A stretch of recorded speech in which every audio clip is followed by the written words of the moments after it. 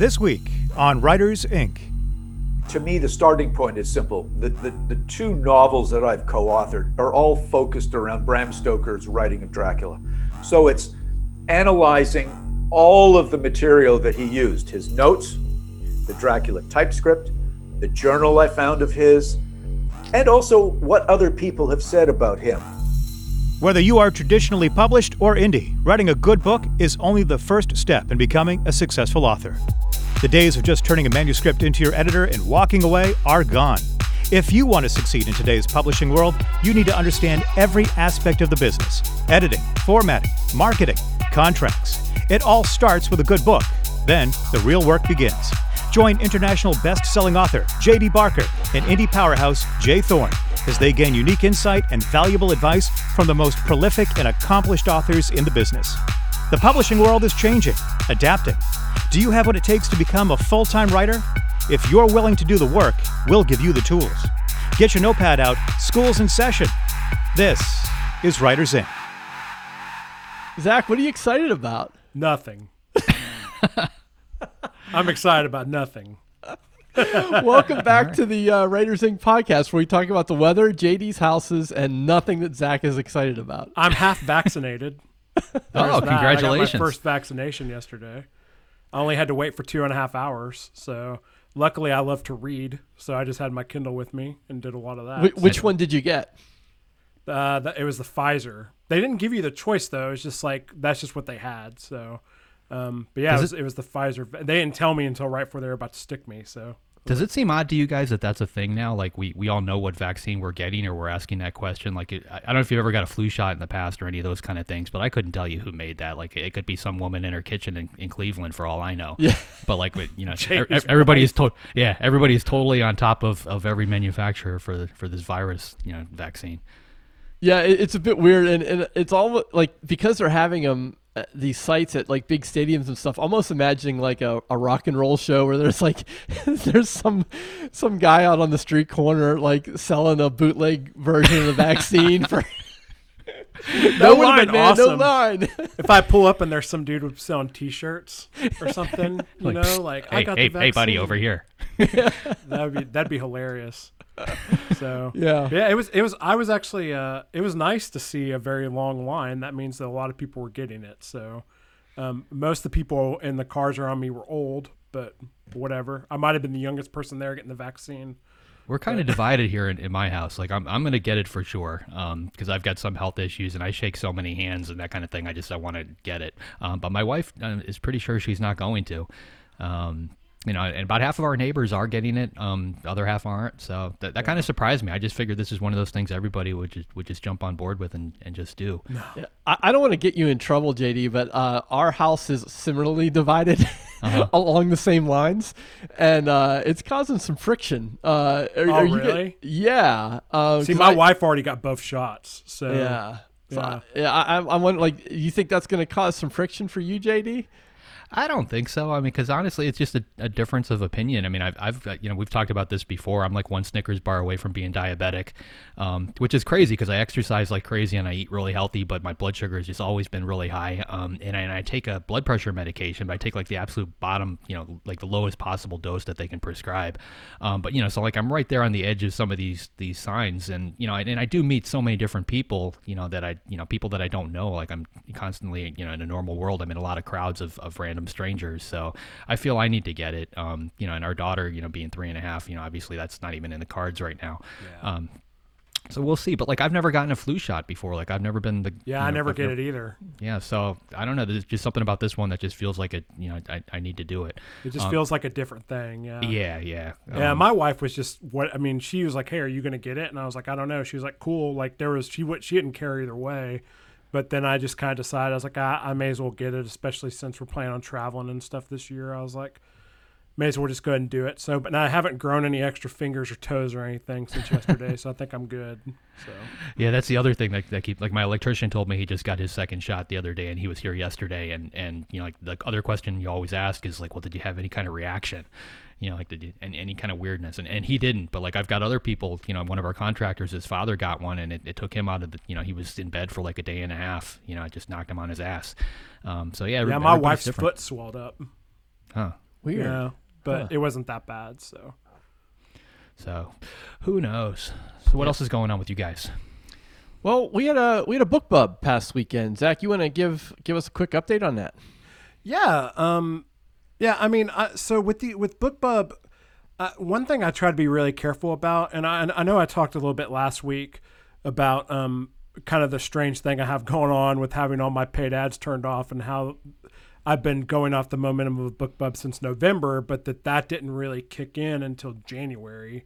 And so I'm really careful about like really immediate reactions, like, because to me, I think it seems like a lot of authors, you know, if they get a BookBub, especially if it's like one of their first ones, they'll look like their first day and they judge the whole thing off that.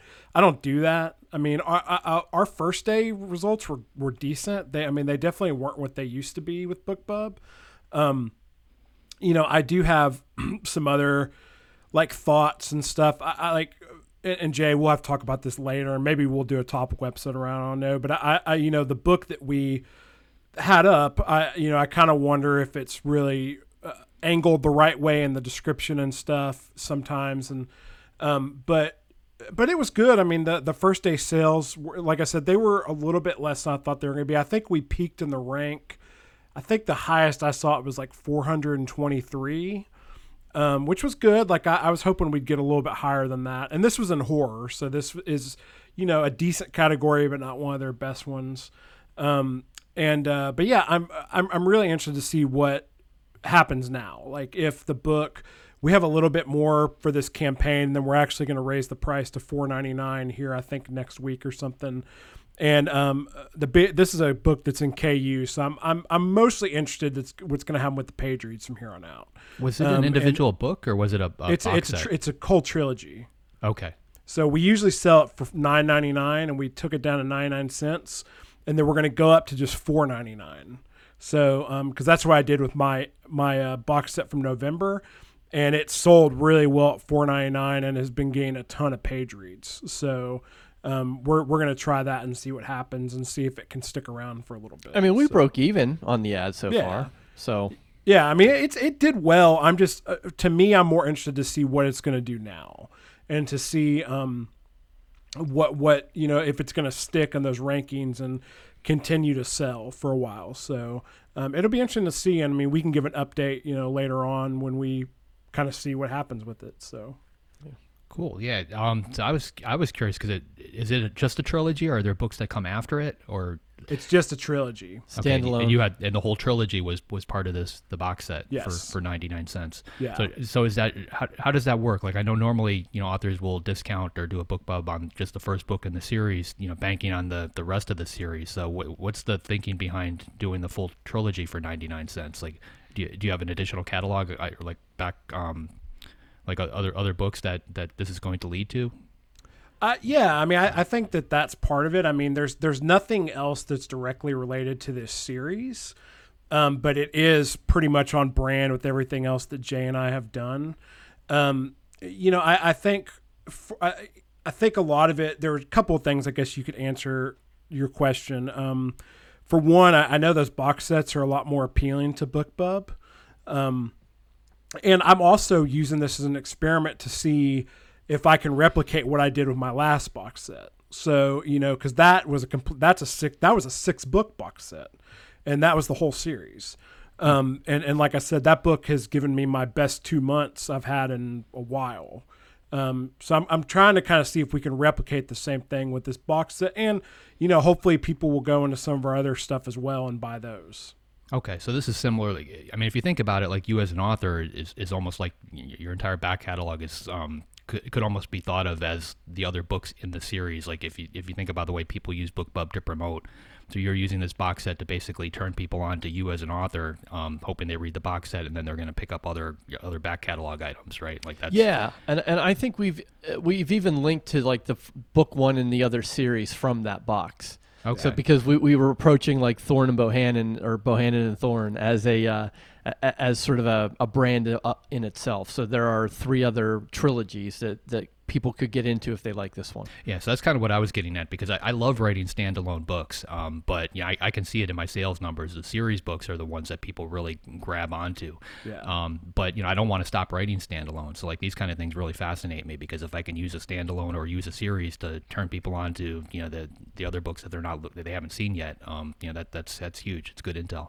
And what you're saying, I mean, you're right. I mean, I've had BookBubs on the first book of my Empty Body series before, and there's 5 books behind it people can buy. And one thing that happens a lot when you get a BookBub on a series like that is I'll have people, and a lot of times that was like a free BookBub. They would get the first book for free and then go ahead and buy all 5 other books the same day. Right. So I mean, you definitely do see a pretty good tail on those. But I think kind of the way we approached this was, this is a series we've had out since 2017. It sold really well initially, but the sales on that box set have kind of died. So we were just kind of like, what else do we have to lose? Like, let's just go ahead and make some money on it right now. And we weren't as concerned about like trying to sell the first book for cheap and then get people into the other books. And there's also a reader magnet that's part of it. So we wrote a prequel short story that basically takes people up to like the very first of the first book. And so it hopefully will get people onto a mailing list and stuff as well. So it should bring in some new readers that way and people that we can eventually sell to again later. So it just shows like everything about this industry is just constantly fluid. Like I just noticed, we had the woman we're calling Just Jean. We had her on a couple of weeks ago. The book that she wrote was called You Should Have Known. It's the basis for The Undoing on HBO. I just noticed on Amazon they rebranded the book. There's a new cover on it now with Nicole Kidman and Hugh Grant, and they retitled it The Undoing. Which is kind of neat, but they didn't release it as a new book. It's still dated, 2014 or whatever, but they're trying to capitalize on that. So everybody's always shifting. Yeah. What's new in your world? Oh, I'm doing the Bulgarian Tonight Show next week.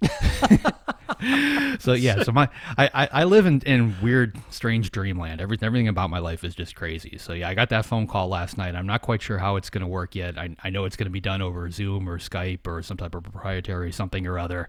I'm sure there's a translator involved. But beyond that, I don't know what's going to happen. But you don't speak Bulgarian? I don't. And I really give those translators a run for their money because, anybody listening to this podcast, they know that I talk fast and, I try to slow it down for them. I really do.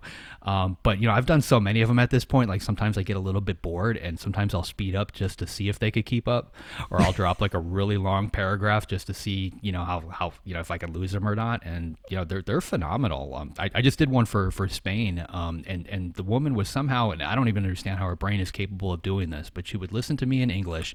And as I was still speaking, she was translating it into Spanish for the person on the other end, for the reporter, and vice versa. So when that person started speaking, she was, listening to them in Spanish and she was telling me in English. So she was listening basically 1 or 2 sentences ahead of what she was actually saying out loud. And she didn't get lost, and she kept it up for 2 hours. It was back-to-back interviews. There was like 7 or 8 different reporters. It's phenomenal talent. It's one of those things that, it's kind of going away because, between apps and, software, I think this is going to get automated to the point where a computer or our phones are going to be able to do it for us, relatively soon. So it's one of those skill sets that I think is, this might be like the last generation that does it, but it's incredibly impressive if you can see somebody do it. She probably was just typing whatever she wanted. She probably wasn't even typing what you were saying. She's probably just making stuff up. Yeah. Hey, you never know. You can't tell.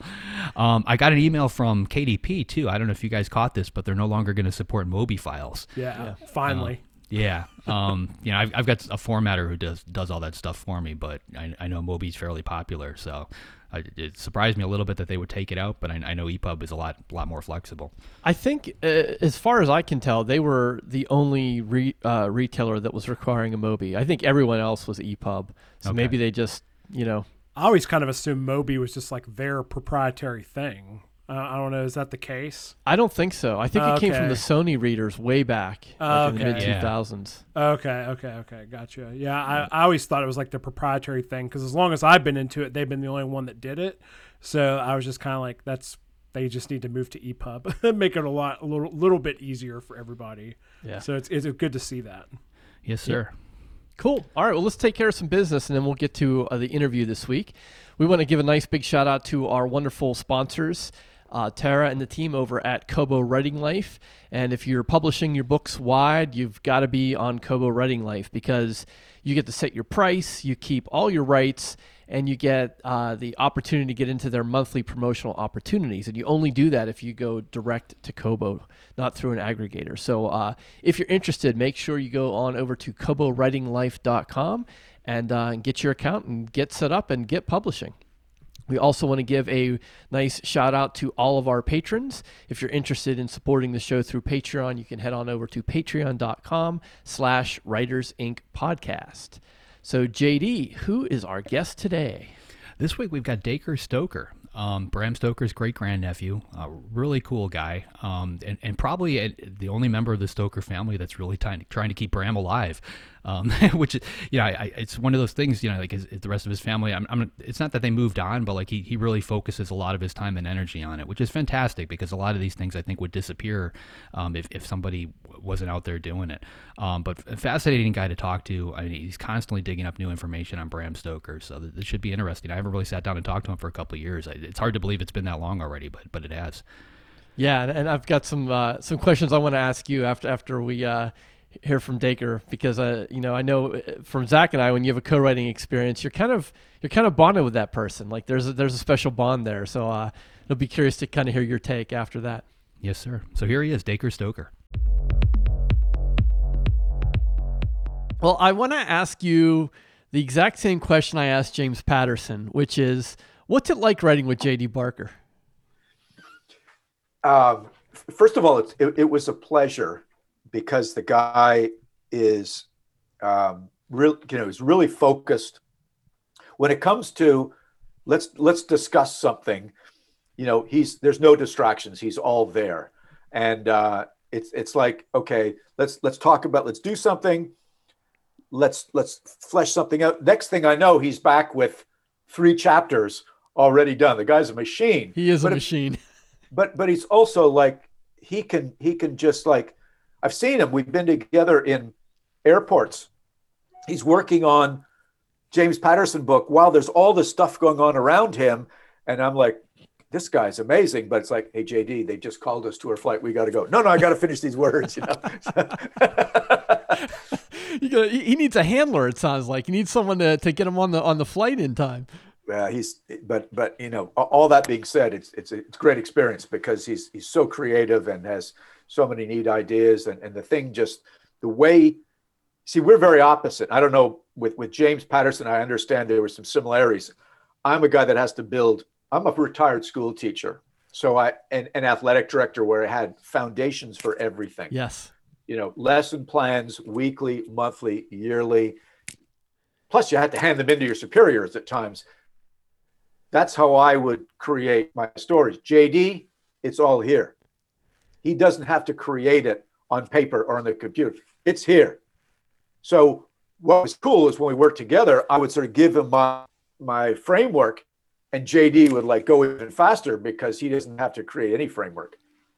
Yeah. But it's an interesting question because the compatibility of 2 different styles when guys work together, that's also to make sure his success with Patterson and with me and Dracul is that it's a great partnership. You have to figure out each person's style to make it so. Yeah, I totally agree with that. I'm also a former school teacher, and I also totally understand the idea of planning and how important that is. And I think you're right. Like, JD and I have talked, and he's not much of an outliner, but I think it's a bit of a mislabel because he's an outliner. It just happens that he has the outline in his head. So tell me about the status of the tours. I know I love the tours that you do. Have my eye on them for a while. What's 2021 bring for them? Are you looking at 2022? Where are they right now? I've been doing this for a while. Transylvania, places associated with Bram Stoker and his Dracula is also Vlad Dracula. It's really important to me as I sort of coined the term responsible vampire tourism, but and it works. We can't actually be responsible about going anywhere unless people on our tour are feeling safe. And so that means, the countries that people leave from, what are the rules about coming back? What's the rules about going into Transylvania? Once the vaccines are more widespread, that should open up things, but we still want to make sure that we're not going anywhere unless people can comfortably go and be in our little minivan together, stay in the hotels together, but also get back to their own country and not have to go through a quarantine. Right now we know that we can actually arrange mobile testing unit to come to the final hotel in Bucharest, Romania to get a test, to get on an airplane the next day and fly home and show that you've had a negative test within 72 hours. But still, there's too many unknowns right now. We're kind of looking softly at 2021, and our season is short because you only really want to go to Transylvania up until mid to late October, because you get a lot of snowfall up in the mountains, and that's one of the attractions. So it doesn't make any sense to say, oh yeah, no problem, we'll go in November, December, January, February, or March, when really the season for us is June, July, August, September, October. So it's more likely, Jim, that the tours with this company I'm working with, Experience Transylvania, will probably really take off for sure in 2022, and hopefully the spring or summer, then we'll all be clear, safe, and have a wonderful time traveling around looking at some of these great sites associated with both Vlad Dracula as well as where the story Dracula was set. And as you probably know, this Dutch researcher actually deciphered Bram Stoker's notes, and JD and I used that in our story Dracul as the coordinates, which they really are, for the fictional Castle Dracula. I have now been to that location twice now, and I've been to it under the auspices of let's find a new tourist trail in Transylvania. The national park where this mountain is actually located, Mount Israel in the Kalamani National Park, helped me put up a plaque, lots of press.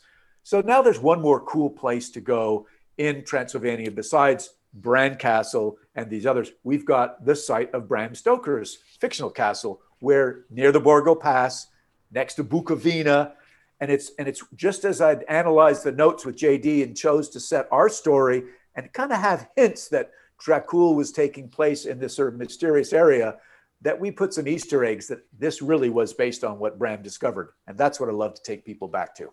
I love that. I love how you fold the geography into the storytelling.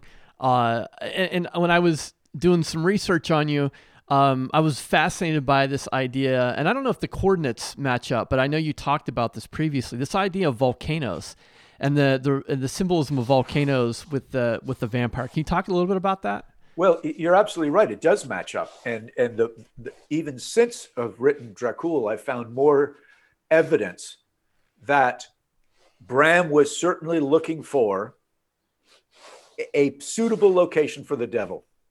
And the research books that he used in the London Library that we've now found, incidentally, with his handwriting in the margins, show that he was focused on things like the myths of the time. Victorians believed that the volcanoes were portals to the center of the earth, to hell. And funnily enough, these coordinates do place the fictional Castle Dracula on Mount Israel, which is an extinct volcano. And the relevancy of that is that when JD and I analyzed the Dracula typescript owned by Paul Allen, it shows that Bram originally planned to have a volcanic eruption at the end of Dracula, right after the Count had the knife, the Bowie knife, thrust into his chest. A massive volcano erupted. So knowing what I know about Bram Stoker, he was so detail-oriented that his inclination would be, if I'm going to have a volcanic eruption, I'm going to make darn sure that this castle is on a real volcano, and Mount Israel certainly was. So yeah, it's cool to see full circle and bringing the reality, blending it with the fiction, the natural and the supernatural world. That's the trick. That's what Bram did, and that's what JD and I have done really quite well. Yeah, I agree. And I think too, that's always a tricky balance for writers. This idea of preparation or planning and research versus creating the word. So do you have a research process? And if you do, what does that look like? Well, it's I mean, it's not simple, but it's, to me, the starting point is simple. The two novels that I've co-authored are all focused around Bram Stoker's writing of Dracula. So it's analyzing all of the material that he used, his notes, the Dracula typescript, the journal I found of his, and also what other people have said about him. Not just other scholars, but even the obituaries, for instance. You know, what I need to get into Bram Stoker's head, understand how he's wired, much like I did as a school teacher or an athletic coach to get the best out of people, as you, I'm sure you did yourself. It's a sort of it's the technique to get, into these people to figure them out. So that was the first thing. And so getting to know Bram Stoker's process by analyzing his notes was really helpful to me, because what I need to do is say, okay, where did he get that information? And let me follow up on that, because I know he didn't write everything in his notebook, which was only, what has been found is only 125 pages. We have since found 28 books in the London Library that he wrote notes in the margins and extracted stuff from. That doesn't mean that he didn't think of the other stuff that's in those books. He just didn't write them down.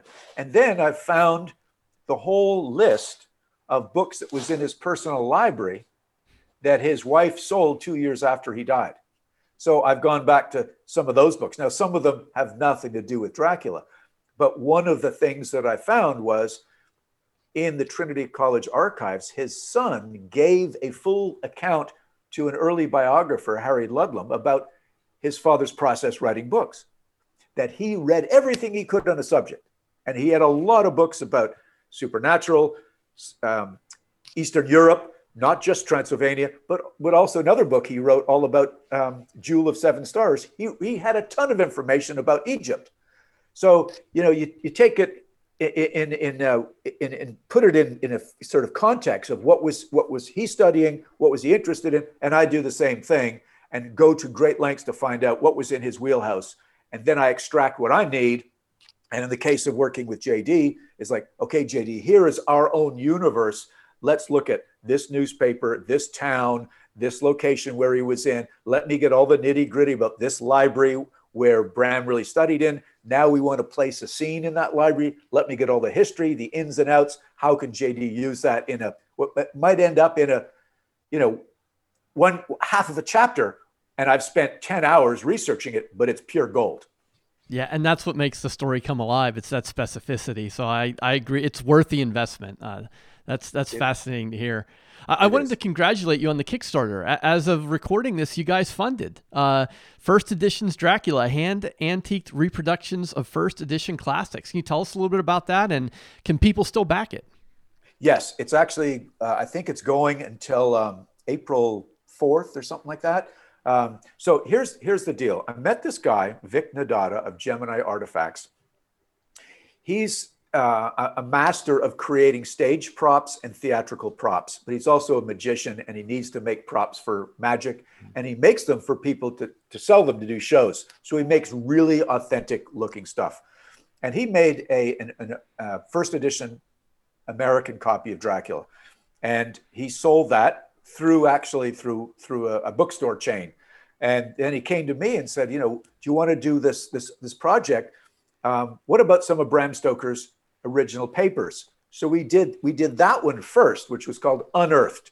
And it's all these early documents that I've collected and got licenses to from different archives, libraries, private collections all over the world. And it's like 50 pages of cool stuff that Bram used to write Dracula. But then he said, now let's really do, the first edition of Dracula, but the UK edition. I said, you wouldn't believe what I have. I said, I actually have in my possession, and it's so, I pause about it, Jim, to think about it. This is a first edition Dracula that Bram Stoker had in his possession before it was published. So probably in those days, I don't know if they called them, the galleys, but it was the perfect edition. We know that because there's no advertising in the back. He signed it and handed it to his mom. His mother then read it, and she wrote 2 very famous letters to him based on her reading of that. Obviously, she was impressed with it. She saw a review. She was telling her son what a good job. Nobody since Shelley has done anything like this, and you're going to be famous like Poe, blah, blah, blah. But it goes further because it was then passed on from Bram Stoker's mom to one of Bram's other brothers, Richard Stoker, who was on his way or about to leave to go to Australia. He was a doctor working in India, came back to Ireland, but then he just liked to travel and be posted in remote places. And instead of going to Australia, him and his wife got off the boat in Victoria, British Columbia, and stayed there. They just loved it. The remote nature. He was also into botany. He signed the book and the date. And then when he passed away, his wife got the book and signed it and put the name of the town that she was in. And then the mystery of like 50 years, it ends up, I don't know how it got to my father in Montreal, Canada, and he left it to me when he passed away.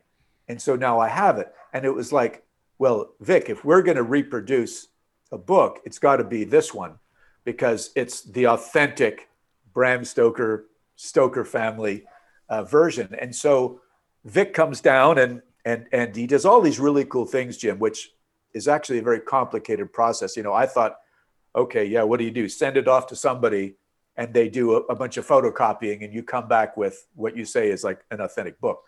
But no, he's got to do very intricate measurements. He's got to analyze the actual paper to make sure he can still get paper that was used in the publishing business back in 1897, which you can. It's amazing, but you can. This is apparently this industry of either repairing old things. It's kind of like repairing old paintings. Oh, right. That same amount of fibers and thicknesses and edging, all that stuff exists in this book. So he's gone to the nth degree to make sure he gets all of that, but he also photographs every page to make sure that the foxing, you know, that those little brown spots, like age spots on somebody's hand, that happens in books. And he wants to get that same foxing applied to the reproduced book on, you know, what is new but old style pages. He's got to make it look old. So there is this huge process that is not just photocopying stuff. It's also somewhat secret because he won't even tell me. Like it's like the Colonel Sanders, you know, the secret recipe or the McDonald's sauce for the Big Mac. He's going to take that to his grave because it's proprietary. He's invented it, but it's how you age the cover, how you age the pages, where it sits in his home in Charlotte, North Carolina, under certain conditions, hitting it with certain things like using emery boards and different types of sandpaper just the right way. Because when he looked at my book, he saw on the spine, there was some obviously rough edges. There was a little tearing. He's going to reproduce that the same way. What an amazing project. Wow. Yeah, it's cool. And people have really risen to it. We realize that there are price points in all this stuff. So what we're doing is offering the virgin book, which is a reproduced book with the same paper, the same look, the same size and everything, but without the foxing, without the antiquing. And that's like $100. And quite honestly, we don't make much money on one of those. It's when you get into the labor-intensive work that you get paid for, and that doesn't obviously cost you. It's your time and effort. So that's where you make a little more profit, and that's $250 for that process. But it takes, a couple of weeks to get one of those done, and he can work on about 9 books at a time with his setup in his studio in Charlotte, North Carolina. Wow. He also Jim, have you ever picked up a really old book and smelt it? Yes. How do you describe that smell? Oh. Can you, without putting you on the spot? No, I can't. Like it's unique. It's some combination of, it's a bit of must, a little bit of dust, sometimes dry. I don't know. That's a tough question. It's I don't know if it's like a Seinfeld episode when Kramer came back and said, I want to create a cologne that smells like the beach. What's the beach smell like? Right. It depends what kind of lotion you use. Is it, heavy salt water, whatever. In this case, he's been able to sort of take this smell, and I can't tell you what he's purchased to do it because that would be He said, I can't give away all the secrets, but he has figured out a couple of scents that he's been able to combine to create that smell. Now, it's maybe one of many, but you're absolutely right. There's mustiness. There is, some dust. In the case of 1897, and I'll jump to this as well. There used to be dust covers on all these books, and dust covers of old books are very rare because they were just that. When I went to the bookseller and said, I'd like that copy of Dracula, please, sir, he'd reach on his shelf, take the book out of the shelf, take off the dust cover, crumple it up and throw it in the bin, and then hand me a very clean, fresh looking book. It wouldn't have the soot on it that you'd normally expect from either a store that has coal burning stove to keep you warm, or the soot from outside comes in like pollen would, So we've actually decided to create and give everybody for free a dust jacket for both of the books. We know for sure that, no, I won't say for sure.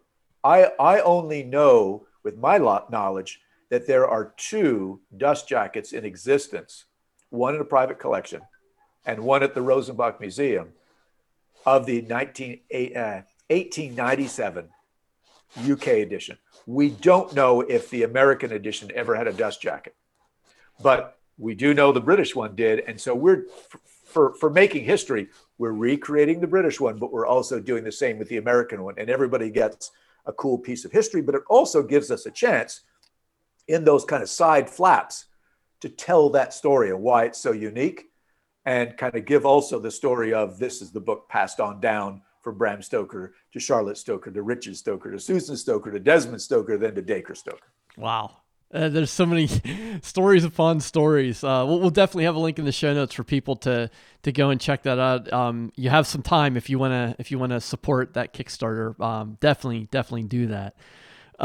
This Kickstarter isn't the only Dracula property that you're experimenting with. Can you talk a little bit about your graphic novel project? Wow, this is almost as foreign to me, but my feelers are out there because it's a cool process, and I find experts like writing a really good suspenseful horror novel about Dracula. I find J.D. Barker to help out, and when I go to Vic Nadada to do this project with the first edition reproductions, I've gone to a fellow called Chris McCauley, who's an Irishman living in Canada, and we've put together a group of people that involve artists and letterers and pencilers and inkers to adapt some of Bram Stoker's short stories into graphic novels. I just feel, Jim, that the world is becoming more visual. Comics and graphic novels are getting very popular, and especially as a way to bring some of Bram Stoker's lesser known stories out and off the shelves and into the world, either digitally or hard copy, to people that would maybe not normally read him. And it's a process which I'll just very quickly go through, because I had no idea it involved this number of steps. And we've got one coming out, which is Bram's story called The Squaw. And we have to be socially conscious about many things that were written back in 1890s. We've changed the name to The Virgin's Embrace. And it's all about the honeymoon of two young British people. And it really appears to me that it's semi-autobiographical, that it's Bram and his young wife, Florence. But it's them going to Nuremberg for their honeymoon and running into an incident with this Iron Maiden, the Virgin, the torture device. But what has to be done is you got to read the story. So I go read the story and I highlight all the important parts of the story that I think that when you reduce the word count from, X to 6 panels on 20 pages, how do you get the essence of the story? So you have to then create a script. And that's where Chris McCauley comes in. I give him all the important part of the story that I think is important. He then creates a script. We then agree on that and just read it and get my wife to read it, get my son to read the script. Do you still get the essence of the story? So then we go through that and we actually hand it to a friend of ours, an artist who just does the storyboard. just very naive stuff, storyboards it out. They've got to take our words, our script, and create storyboards, just like somebody would for a film. And then what we have to do is start hitting, is it accurate? Is the train station in Nuremberg the right way that the train station really was back in the 1800s? So just like I would work with JD, I go and check all the historical accuracy of the stuff. And then we hand that off and we describe it. And maybe I even give pictures, or I go to eBay and get postcards, which is a cool way to find out what the world looked like back in those days, is buying postcards on eBay to give concept art to these artists. So then the artist actually takes that plus the storyboards and starts sketching it out. Once they've done that and we like it, oh no, Bram doesn't look that way, or oh, that's not the right clothing for that period. Then they get it and then they ink it. Sometimes it's a different inker. Once that's done, they have to then get into the shading process to give the 3D sort of feel to it. Once we do that, then we actually may go back and say, okay, to tell the story right, with just the right pace of the story, is that the 6 panel is kind of a golden rule for graphic novels, either 6 panels, or if you want the story, if you want longer panels, you may get 4. And then sometimes you decide, do you want what's called a splash page, which is, some very emotional thing, maybe one whole page, some guy getting his head ripped off or something, but then that almost wastes the page unless it's really worth it. And then you move on to figure where the dialogue boxes are going to go and where the rest of the story in the little boxes go. And you can't, it's a different person that does this. You got to make sure you don't cover too much of the art up. So in our latest one, The Virgin's Embrace, this lady, Bonnie Dixon, did this. And she would actually put some of those little bars with the words in it on a building or on somewhere, a sidewalk or something, so it wouldn't interfere with the really good art that Jessica Martin did on that work. So it's a massive team effort. And I didn't realize that when JD and I were doing work, it was me and JD and my wife as a researcher, then the copy editor. Everything else is done with the publisher. I don't see the layout and all that stuff. But with the graphic novel, we see that all ourselves before we deliver it over to the publisher, who then has their people format it right for the pages. Format's different for digital, different for print. The cover art is a whole nother thing. It's got to be really cool, catchy cover art, but you got to have room for the barcodes and all the other legal kind of stuff. So that's a nutshell, Jim, about one of the other ventures. I love learning new stuff, and we've got plans to kind of do, 6 to 10 more of Bram's story. But this one should be out sometime at the end of April or early May. That's our okay. goal. So that's on the near horizon then. Oh yeah. We're almost done, about to hand it over to the publisher. Fantastic. Well, Dacre, I'm so impressed with your ability to kind of see tangential opportunities, and I think it may be a nice way to wrap up our conversation would be if I'm the listener and I'm an author and I'm thinking, wow, I would love to sort of step to the side maybe and explore some of these other opportunities for storytelling, whether that's graphic novels or Kickstarter campaigns. What's one thing an author can do, or what might be a good starting point to kind of start to move in this direction and think more about intellectual property beyond the words on the page? That's a really good question. And, I guess it depends on how much money you want to spend. You could call up, an agent that can lead you through this. But the other thing is, JD and I are members of, as you are, Horror Writers Association. And, there's tremendous resources within writers groups like this to say, hey, can you give me 10 minutes on the phone? Or better yet, if there are actually breakout rooms and conferences where they talk about these things. I learned years ago, I was in Ireland at a conference where I was actually presenting, but I thought, I want to go to this one where a guy's talking about how to turn your book into a screenplay. And it's like, yeah, I'm probably never going to do that, but I learned an awful lot about the process. So I'm better versed when, as Dracul has been purchased, the film rights, that when JD and I get to look at the script, I'm a little better versed in how it's done, so I can ask better questions. So it's going on the internet, looking for these questions. Horror Writers Association and other groups like that are really good resources. But it's also, where does your passion take you? Because it's going to be involve time on this. If you really want to go in the graphic novels, figure out where that is. One other avenue I'm now going into is audiobook. Having, not necessarily reading myself, but getting celebrities to read excerpts from some of our stories and bundling it together and having sort of a story told with 5 or 6 celebrities. And that, again, that's a learning process. How is that done? Well, it just happens that Andrews UK Publishing does this with us. And so I'm on the phone for hours with this guy. How's it done? What equipment do you have to have? What does it cost? How much can you make? Because it's all easy if you just want to get something done and don't worry about how much you make at the end of the day. But we all need to pay the bills. So along the way, everybody makes a little something. And if you can be patient with that and look at the bigger picture, it may be profitable for yourself as well. All right, JD, give us some dirt on Dacre. Man, that just brings back memories, because I need to check the dates, but I'm guessing it was around 2015 when we were working on that book. And we were constantly on the phone with each other. He's such a nice guy. He's Canadian. I think all Canadians are nice. Like I think they boot you out of that country if you're not. But extremely friendly. And just a wealth of knowledge when it comes to Bram.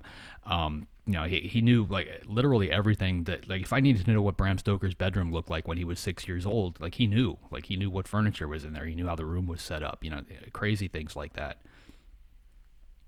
Yeah, it was, it's a fascinating connection, I just think of the generations, and there haven't been that many, but still to kind of have like that direct line to Bram Stoker is a real rarity in just literature in general. Yeah, well, I can tell you after going to Ireland with them, he's a rock star over there. They've got, we were there for Bram Stoker Day. We go to the Horror Writers Convention, which is called StokerCon, and he actually calls it MyCon, just as a joke. But yeah, over there, he's huge. And one of the things he brought up, and I totally forgot about this, but in Bram Stoker's notes, Bram actually wrote down the latitude and longitude of Dracula's castle, where he felt it really was in real life, which, Dacre, he actually hiked up there with his son, and they put a plaque up there when they actually found it. And one of the coolest things that we saw when we went through the original manuscript was the original ending, because it was changed. So in the original ending of Dracula, they kill Dracula, and the castle, a volcano erupts and destroys the castle and kills absolutely everybody. And it's funny because in the manuscript, this is all crossed out, and it's changed to the ending that we know, where they stab Dracula with a knife. First of all, who kills a vampire with a knife?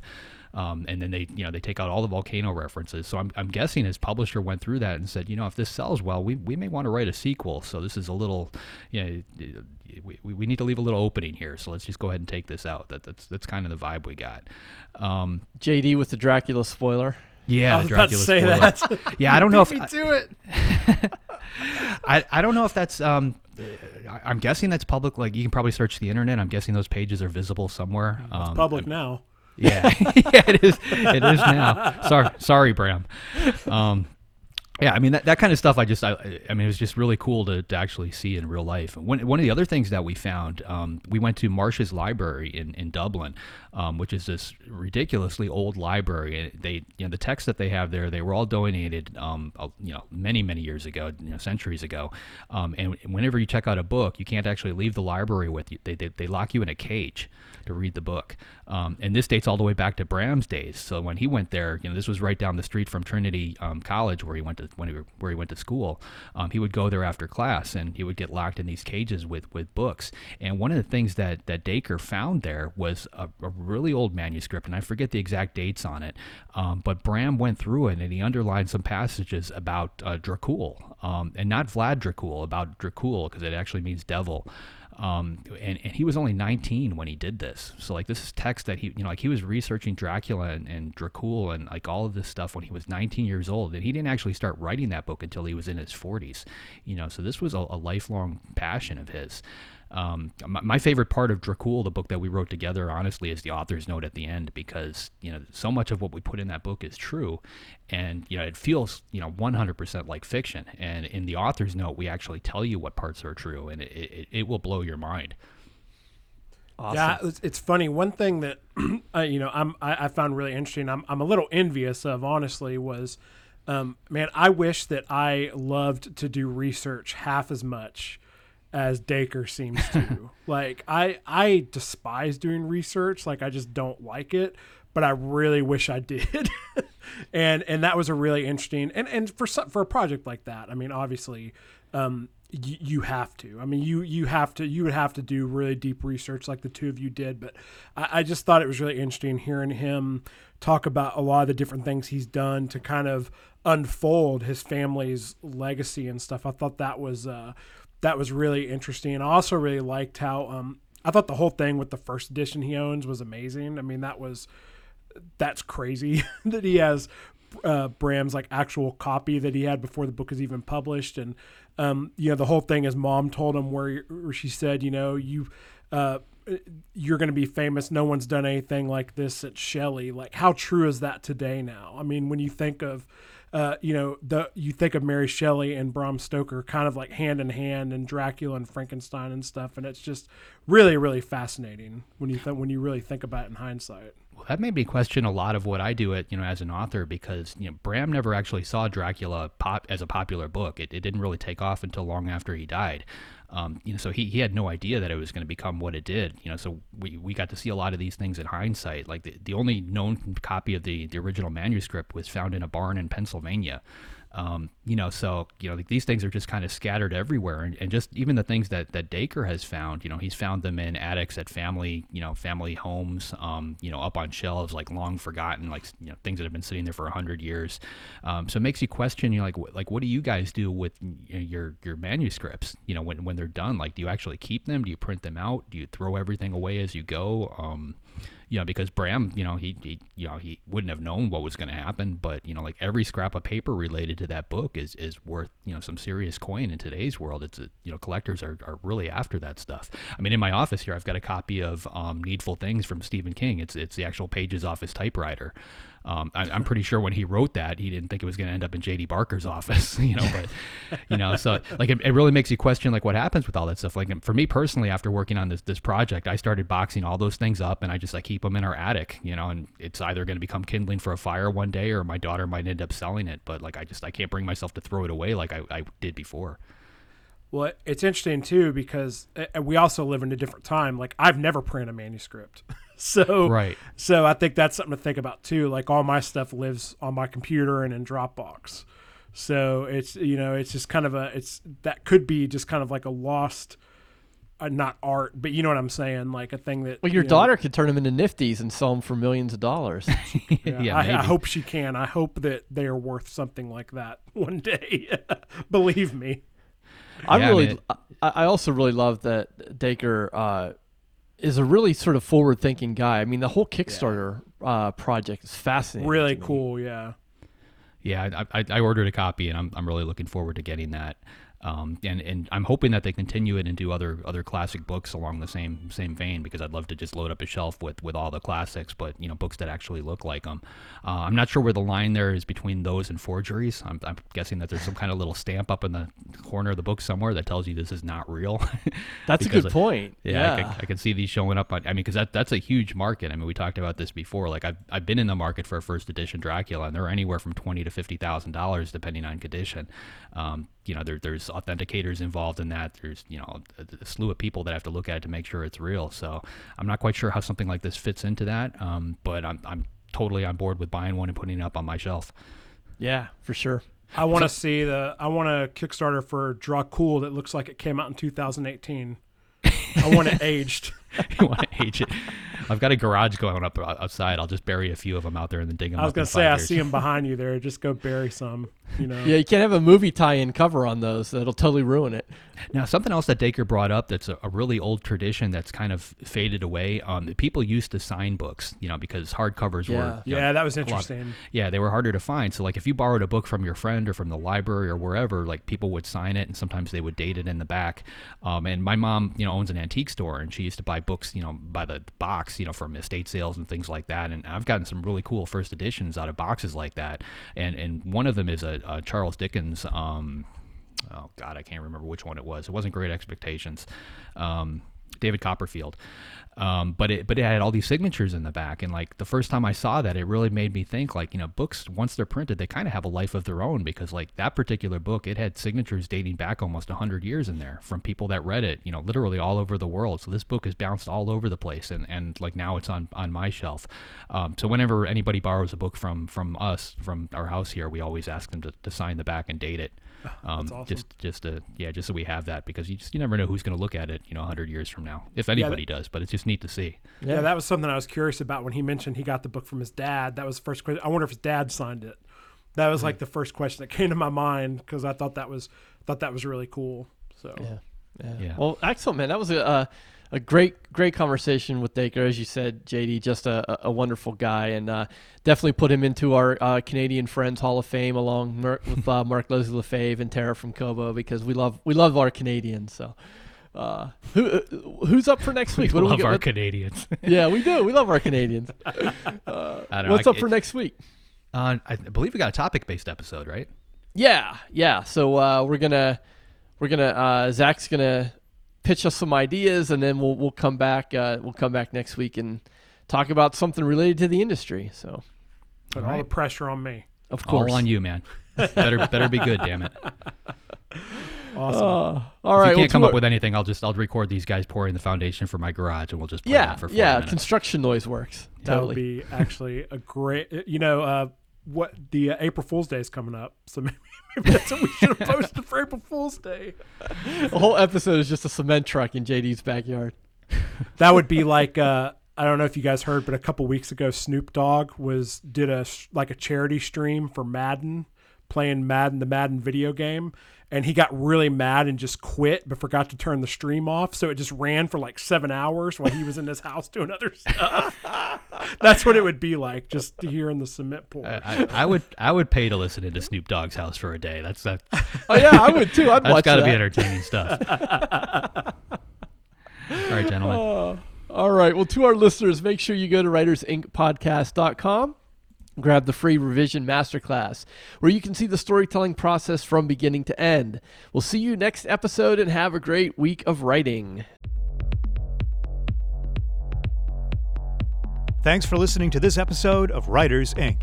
Access the show notes and leave a comment at writersincpodcast.com.